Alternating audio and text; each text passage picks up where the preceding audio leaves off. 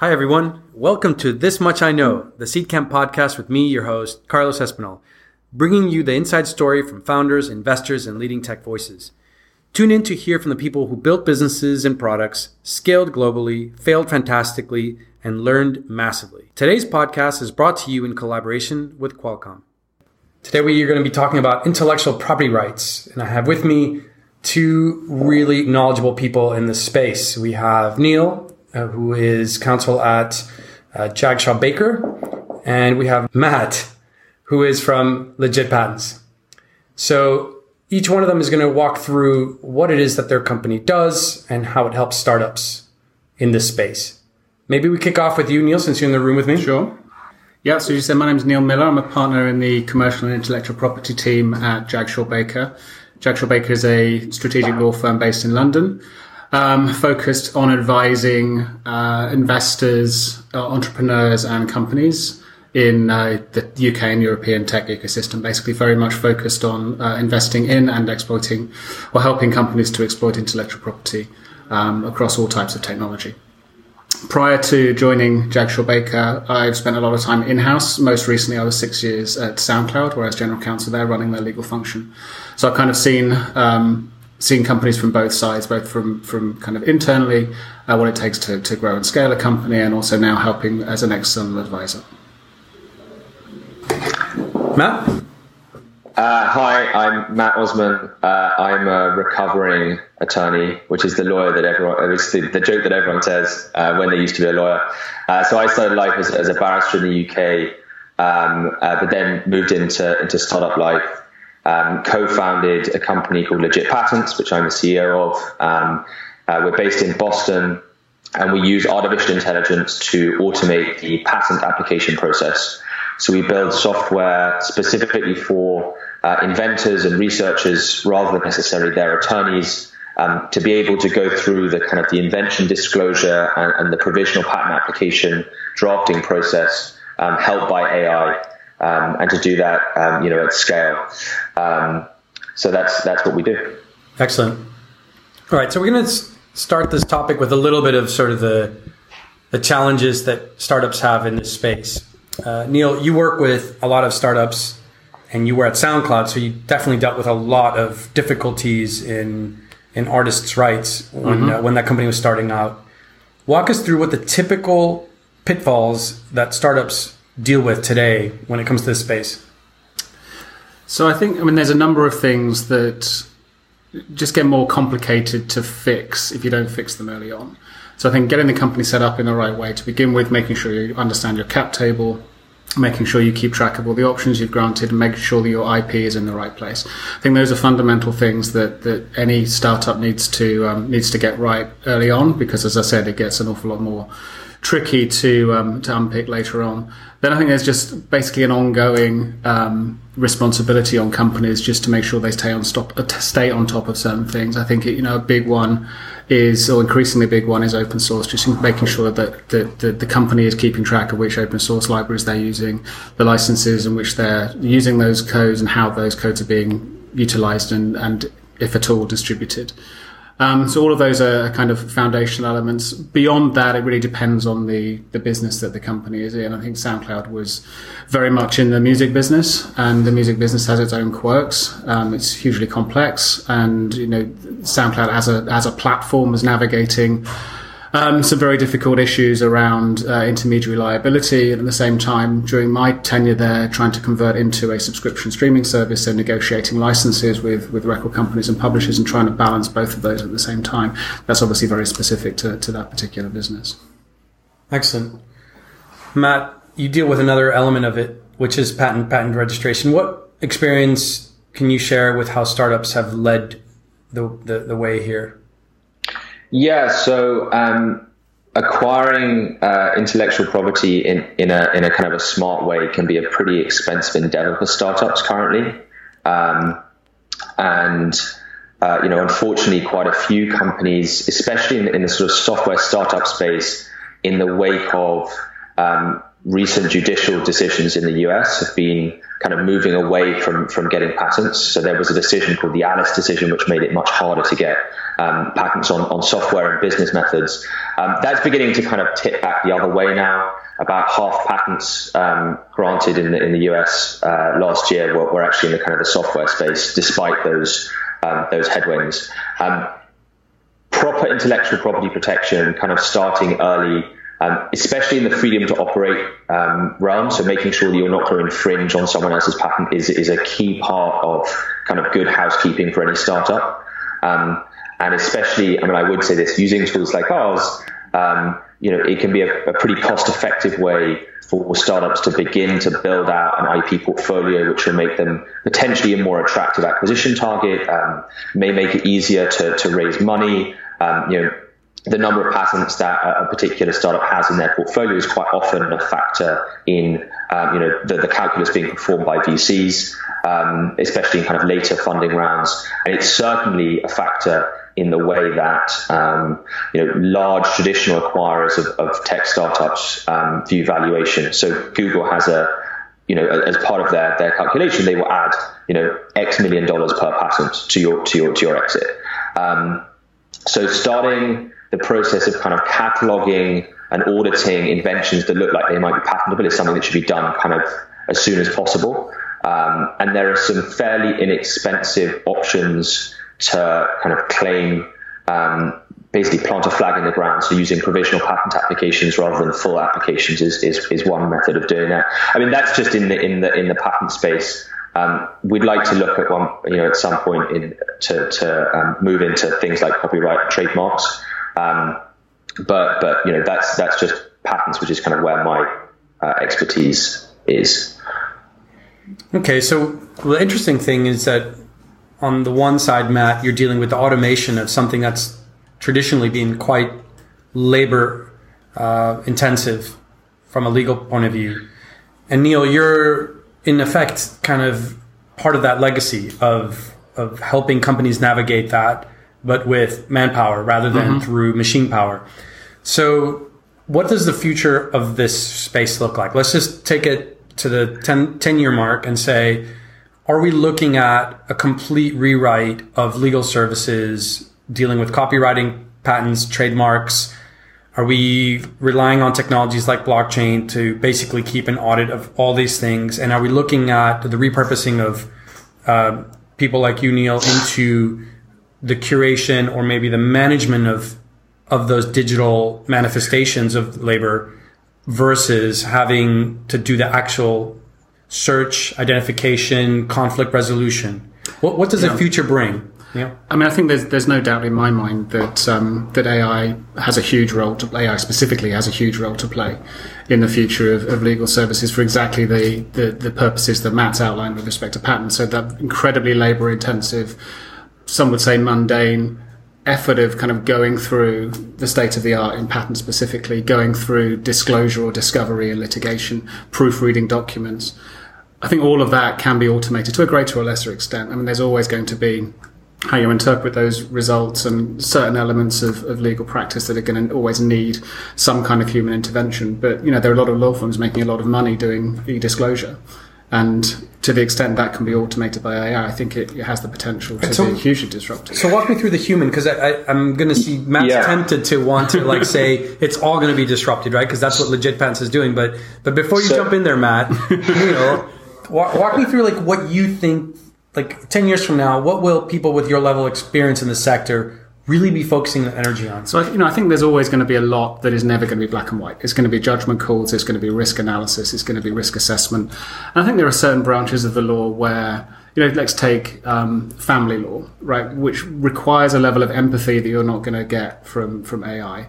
So I think, I'm not totally saying that the entire legal profession is going to be redundant within 10 years. I think there's going to be an element that is always going to require some human intervention. But I think, as I said, for those hugely mechanical tasks of churning through documents, then AI has enormous potential to disrupt.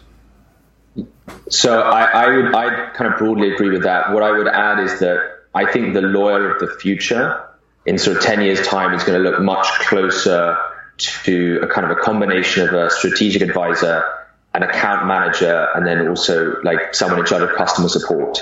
And quite a lot of their job will be interpreting and packaging the results that are produced by software. So the traditional model is that a huge amount of legal computation is performed by associates and paralegals, especially the kind of the mechanical stuff. And then the partner will, if they're a rainmaker, they're bringing in business in billable hours, but they're also interpreting the results that are coming back from the associate work and presenting them to a client in a particular way. My view is that there'll be a real thinning out of that associate base. I think a lot of law firms' leverage ratios are going to come under enormous pressure. I think that the business models of law firms are going to change hugely. One of the problems, of course, is there's a great Richard Susskind line, which is that it's really hard to tell a room of multimillionaires that their business model is broken. And that's kind of how I feel about dealing with law firms. It's certainly in the patent space, we came to the view that the human you should really be kind of building software for and trying to optimize for, the human you want to keep in the loop is actually the inventor rather than the researcher. Because actually the current methodologies behind patent drafting, what happens is the inventor is co-opted into the process to perform some of the pattern matching. So an attorney who will, if they're intellectual property, they'll tend to have a technical degree, but they won't be doing it day in, day out. They won't know, the particularities of hidden Markov processes as applied in this particular use case. They might not understand the ins and outs of Raman spectroscopy. So what they'll do is they will loop in the inventor or the researcher and kind of get them to perform an audit of whether something exists already in the art. And so what we decided to do is to actually build software specifically for the inventors and the researchers to try and capture some of that human expertise. Because we think that you can get really, really interesting results by augmenting inventor processes rather than necessarily attorney processes, particularly the patent case. I think as we build out, more and more pieces of software, not just in intellectual property, but also in other legal verticals, that might be different. But in the patent case, the human that we think, you need to be building for is actually the people who are kind of in the weeds with this every day. But as to kind of what the future looks like 10 years from now, I think that if I were going to law school, I would make sure that I was taking some coding courses right now. In fact, you're seeing there's a trend. I mean, Georgetown Law is doing it. Harvard Law School just down the road here is starting to kind of do crossover classes with computer science department.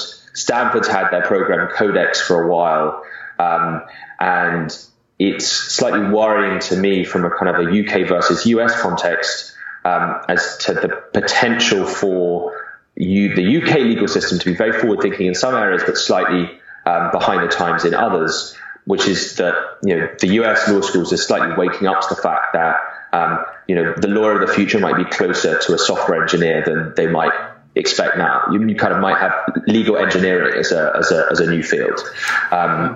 But go ahead. Sorry, I was going to say I think that applies equally to most professional services businesses. I just to pick up on a point you made previously, Matt, I would completely agree with you that the business model of the law firm is out of date.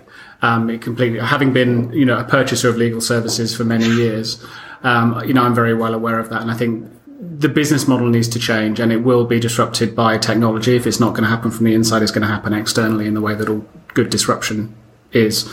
And I think also the way the business model, the way the provision of legal services has evolved over the last 10 years, we're seeing this change already with business process outsourcing and various labour-intensive processes being offshored to cheaper jurisdictions. I think AI and technology generally is going to accelerate a process that's already been underway for some time. Yeah, because technology is the cheapest jurisdiction of all. Correct. Right. Indeed. Well, talking about jurisdictions, Neil, you have a wealth of experience. You came into Jagshaw Baker from the time that you spent in SoundCloud, but you had other roles as well, with large media companies, and with that experience comes access to a lot of the people who are driving both policy and also have awareness of how partnerships and commercial agreements can change how patents, trademarks, and copyright, and even just partnerships work. So maybe if we've already agreed that the 10 years from now there will be like a subdivision of the coding lawyer, what is the game going to look like 10 years from now? What is the context that we will be playing in? And from what you've seen and the evolution of both the regulation and corporate relationships, what do you think the context in which this game is going to be played in is going to look like 10 years from now? It's a really interesting question. I wish I knew for sure. I could put money on it. But, I think access to information is going to be far easier even than it is now, for the reasons we've just outlined. You're going to be able to actually get information, get preliminary decisions, at the tap of a few keys, the click of a mouse. A lot of those decisions are probably going to be preempted for you. And I think the role of the lawyer, the role of any professional services and any professional, the role of most business people will be to synthesize that information and make decisions based upon it. It's kind of what they do today, but it'll happen much, much quicker. So I think, we will be seeing decision making happening more quickly. We'll see businesses evolving much more quickly. I think we also might see a shift, more broadly in legal services, from the law as like an emergency room. The lawyer is someone you talk to when something's gone terribly wrong, as to something much more proactive.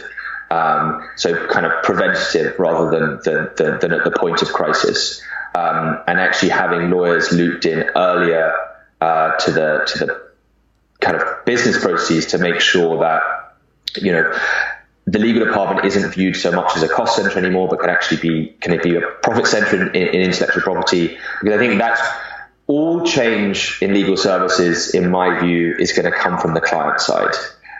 If you bill by the hour, you have no incentive to buy a productivity tool. And the partnership structure is such that you have no continuity of ownership. So, you're 55, you're, a profit partner, an equity partner at Allen & Overy, beyond the warm feeling it might give you to see Allen & Overy thrive in 20 years' time, you're not passing your partnership to your children once you leave. Your rights over the profit pool kind of dissipate. And so it leads to short-termism, in my view. Well, Matt, it sounds like you definitely have it against law firms, which is fine considering the nature of your stuff. But I think whilst it's very tempting to go down that path with Neil here to opine on, I think one of the things that is interesting from the both angles that you have to the question is how it relates to big questions like evolving regulatory initiatives in this space, and two, geopolitical pressures on this, like how intellectual property warfare shapes commerce. So, for example, pressure on China or other locations in how they deal with intellectual property, and how does that play with partnerships or commercial agreements in other parts of the world where they feel like maybe there is jeopardy on that. So maybe both of you can comment on how, when you have different economies that are coming up, where those don't necessarily sync up like for like with sort of well-known trademark, patent, or copyright processes, how you see the role of the lawyer and the role of a startup in legal tech navigating that, and whether there's still a need for these two things to work together, and what are the key changes in the next 10 years when it comes to those two things? Yeah, well, I think intellectual property has always been a strong enabler of business, and I think there seems to be, certainly in my experience, when dealing with China, for example, huge economy, huge potential, huge market of consumers, but a sense that if you go into China, it's a cost of doing business that your product is going to be counterfeited or is going to be copied, or you're going to lose control of your intellectual property rights, and it's going to be very difficult to enforce. If that wasn't China, if it wasn't such a big market, maybe they would be less attractive for driving people into China despite all of those risks. So I think, in order to, for markets that aren't China that are emerging, I think it's important that they demonstrate a commitment to enabling innovative businesses to protect and enforce their IP rights in order to be effectively taken seriously.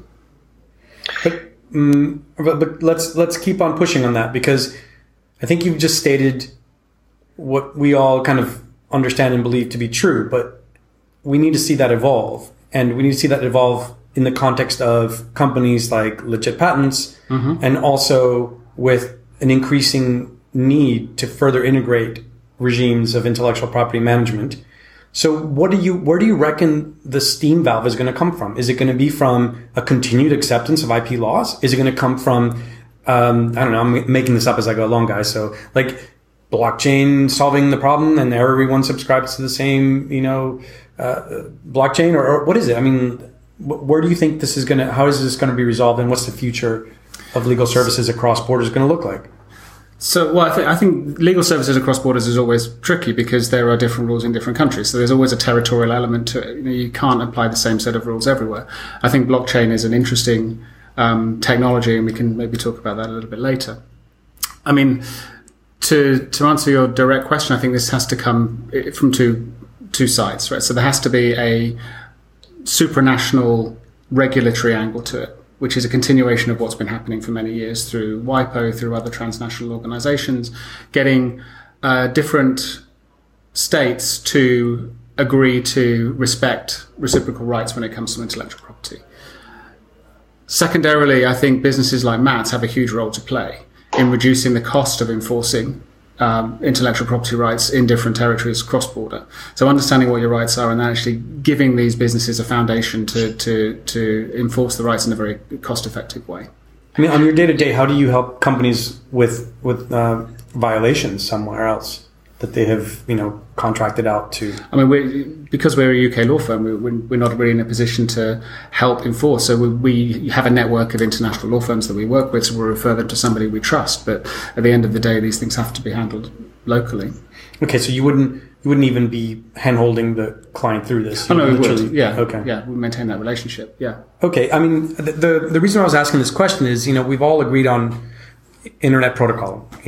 We've all agreed that every computer around the world is going to be using IP addresses, and that's how we're going to communicate. And I'm curious as to whether, Matt, you think that some of these issues that have plagued us for years are going to be solved through technology by you indexing every single equivalent of what you've done so far in the US, and then just creating such a compelling solution that you're basically just the conduit to sort of eliminate all that noise. Yeah, so I mean, I think there are some very, very interesting technological solutions to cross-border filing. That we're cooking up at the moment. One of the things, I'm just going to kind of synthesize a few points that have been made before, is that we are at risk of entering into an IP regime arms race. Intellectual property is quite often incorrectly, in my view, not considered property. Right? It's like real estate. You have a piece of paper, like a deed on a house, that tells you this is what I own. And in a patent, it's what the claims say. The claims tell you what the borders of the house are that you own. In the same way that location will determine how much your real estate is worth and, to what extent your rights can be enforced, we're seeing the same thing in intellectual property. So, it used to be the case that, at least in patents, I accept that actually this might not be the case in copyright and trademark, but in patents it used to be the case that China, it wasn't worth the paper it might have not been written on, getting a patent in China.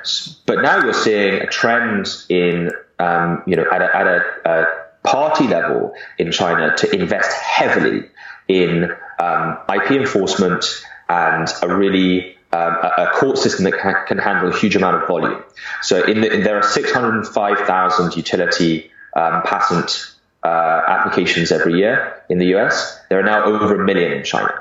The Chinese government has been investing a huge amount in training judges and building up IP specialist courts, similar to the kind of the specialist business courts that Delaware has in the US, to make sure that the value of their intellectual real estate goes up.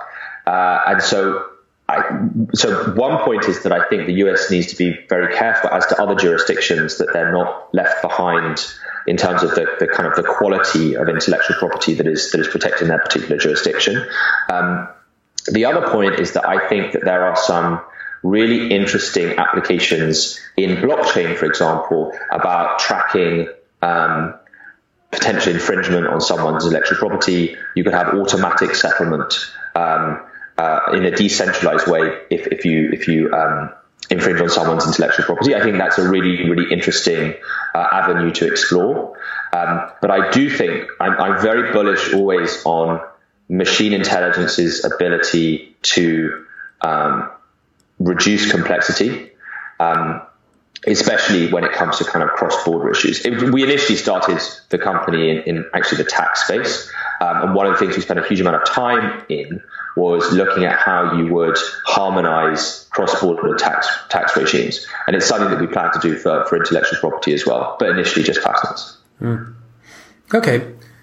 Wanted to jump back to you, Neil, with some of the things that you've done before. You know, you were at MTV and CBS and a lot of these name brand companies. And I don't know if you can, maybe you can't, but if you can, maybe you can share a war story, a horror story of where you helped and you helped resolve something, and maybe had helped shed some light onto the distinction between what a machine might be able to do as a process thing that eliminates costs versus what a experienced lawyer can do in terms of resolving an issue. Yeah, so I mean, a lot of the issues that we had to deal with when I was at SoundCloud involved users uploading infringing music content, which involved, and SoundCloud invested a lot of time and effort and money and people and resources in audio fingerprinting to try and minimize that risk. Nevertheless, the technology is only so good. No technology is 100% effective, and there were things that kind of crept through the filter and then had to be resolved. So it was basically a two-stage approach. So we had the technology that was blocking the vast majority of the infringing uploads. Stuff got through, then got reported for takedown, and a judgment call had to be made on whether or not that content that had got through needed to be taken down. So the machine was fantastic at blocking the vast majority of what went through, what was uploaded, but it still needed that human element. It wasn't enough to rely purely on the technology. And then your job would be to either reduce the anger from artists or... Yeah, so my job, the job of my team, and more broadly, we had a community operations team, a copyright team specifically at SoundCloud that was 100% focused on dealing with these notices and takedowns. Their job was basically to look at the content complained of and make a decision as to whether or not, yes, it was what it said it was and it was infringing and the person who reported it for removal had the right to take it down, or whether there were grounds on which it should remain up. And was there any specific story that maybe you can share or not, or you ambiguate, where, it was that judgment call that really saved the day? Well, there were lots of cases where there was no judgment call to be made. We just had to act super quick. With leaks, for example, there were there's a couple of instances of very high profile leaks which happened over the weekend or in the middle of the night, where we had to mobilize people and remove content very, very quickly. In terms of saving the day, I mean, there were a lot of judgment calls needed to be made where very high profile accounts, so artist accounts, for example, would be reported, have content removed, even though it had been posted with the approval of the artist, and maybe the publisher had complained or somebody else had complained, and the whole account was a risk of being taken down. There was a couple that did get removed, which were reported in the press, very high profile DJ accounts, for example. And we then had to make a judgment call about whether or not to reinstate, whether the relationship with the artist or whether there were grounds on which we could get those strikes effectively revoked by speaking to the right people and keep the account live. Okay, so a lot of relationship management. Relationship management, yeah. And then, Matt, maybe the same question for you is, maybe you can share a war story where either your previous function or within Legit Patents, you basically took down the time that it would have taken to build out something. So, I mean, I think it took down the time it took to, in attorney time. Reduce a patent filing, or to reduce a dispute, or reduce something. I mean, so our current software broadly takes down the amount of time that an inventor would need to talk to an attorney about a provisional patent application to about an hour, down from about 10 to 20.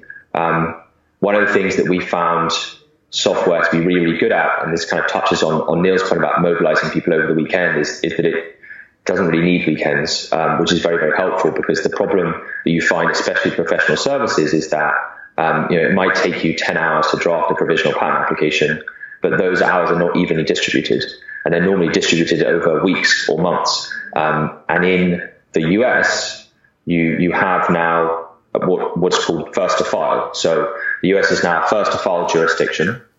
That is an instant. That means the first person who gets the patent office with the correct format for an application is deemed to have invented it first. And the best example of what happens if you get there second is CRISPR, the gene editing technology. So that originally came out of research from UC Berkeley. The Broad Institute here at MIT filed first, and there was litigation around it. And actually MIT ended up getting the patent despite having kind of invented it second. So UC Berkeley is looking at probably hundreds of millions of dollars in licensing losses. That's a problem that could have been solved by using software to massively speed up the filing process, because that was just a filing issue, that they didn't actually get the invention in the correct format. They didn't get it out of the inventor's head into the correct format and get it to the patent office in time. So that's a pretty good example of where technology could have saved the day, but didn't, because we hadn't got it yet. Yeah, I mean, it just seems to me like it's such a combination of both technology to speed things up within the game as how it's played today, and then maybe existing law firms or relationships in making some phone calls and saying, hey guys, what the hell happened here? Like this wasn't right. So I always like to ask a few sort of fun questions towards the end of the podcast. And one of them is, if we look back in 20 years time and we think today, we look back at slavery and think, how would we let that happen? 20 years time, what would we look back on today and think, oh my goodness, I can't believe we were doing things that way, or this is what we were doing, you know? Allowing the continued proliferation of patent trolls in the US, I would say. It's just a massive problem, and no one seems motivated to fix it. I think particularly for early stage companies, the threat of being sued out of existence by somebody who has no intention of exploiting a patent is pretty shameful. So I totally agree with you. The one caveat I would put on that is that I think the term patent troll is now slightly misused. I think that there are a lot of tech companies who will remain nameless, but who got where they got on the basis of having intellectual property that they were able to use to exclude others from making that invention, who now don't really care about IP rights because their value is in data now, or in network effects, or in customer relationships, is they're very, very happy to call anyone who tries to assert their IP rights a patent troll. Apple, for example, called the University of Wisconsin a patent troll. It's a research institution. So I think we've got to be very, very careful about whose game we're playing. So there are entities who are seeking to exclusively leverage the fact that there are inefficiencies within patent litigation to try and shake down startups. And that is, I agree, a complete tax on innovation. But if you do have a piece of intellectual property, you should be able to enforce your rights, right? Otherwise, what's the point? Yeah, absolutely. And so I totally agree with you that it is, non-practicing entities. One of the issues that you have is that because they don't make anything, you can't really countersue, and you can't get injunctions that doesn't hurt them because they're, a piece of paper and a desk in Delaware, probably.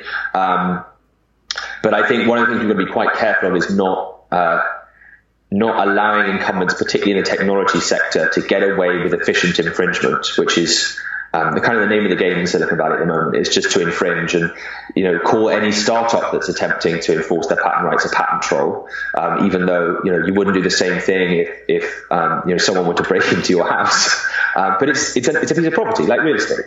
And so that's my one pushback there. I actually think that there will be efficiencies in litigation that will, I think, probably destroy the problem, in my view, because the issue with patent trolls in particular is that they're buying patents that are coming towards the end of their term, probably slightly spurious in terms of whether there actually is infringement or not. But the hassle of going through, hiring an attorney, going to Texas, although now the venues have changed, going to, whatever it is, the venue for litigation, and suing the patent troll or taking them to the Patent Trials and Appeals Board is so expensive. You just much rather pay the shakedown money, and then they do that at scale, and that's how they make their margins.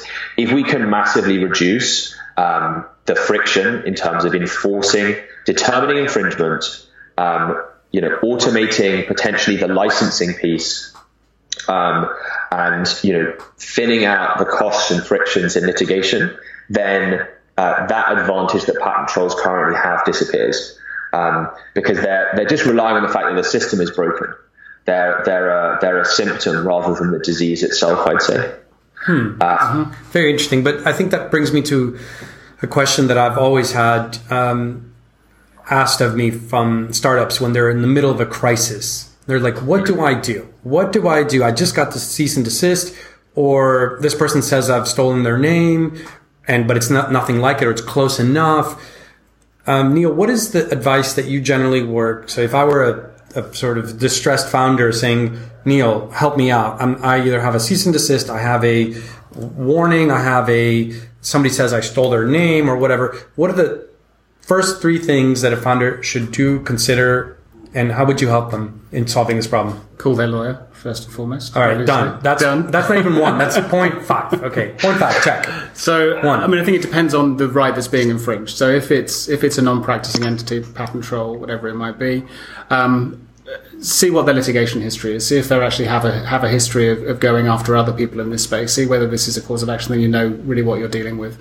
If it's somebody who's alleging that you've stolen their name, again, any bit of research, see how they're using that name.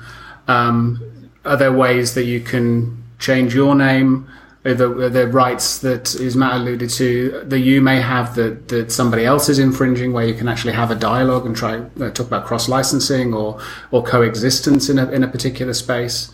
Often there's a strategy of doing nothing. I mean, that often works quite effectively. Certainly with non-practicing entities, your patent trolls, you may find that they only go after somebody who bites. I've seen that in the past as well. So is your experience, therefore, in identifying previous behaviors of entities, and then also in helping a startup choose which one of those strategies to play, depending on circumstances? Absolutely. So it would seem to me that what you're working on, Matt, is the weapons, and what you're working on, Neil, in the future will be how to deal with those weapons in the circumstances. And you require the experience you have to know how to manipulate and choose them and where to leverage them. And Matt, what you're building is how to create more efficiency in preventing those kinds of conflicts, but also when they happen, how to resolve them quickly. Yeah, and I think it's kind of the distinctions between kind of the medicine and the delivery. So what Neil has just described, up to the point where a lawyer is having a conversation with the client and explaining, this is the strategy, all that stuff of kind of looking through litigation history, forming quantitative risk analysis based on the size of the claim, the number of other patents that they hold, variety of other factors. All that stuff can and should be automated. The final judgment call, I think, will remain. The delivery will remain with the kind of the bedside manner of the attorney, but quite a lot of that computation, I think, will be done by machine. Okay, so we have a bright future ahead of us. But until next time, bye. Thanks for listening. If you enjoyed the podcast, don't forget to subscribe on iTunes and SoundCloud, and leave us a review with your thoughts on our show.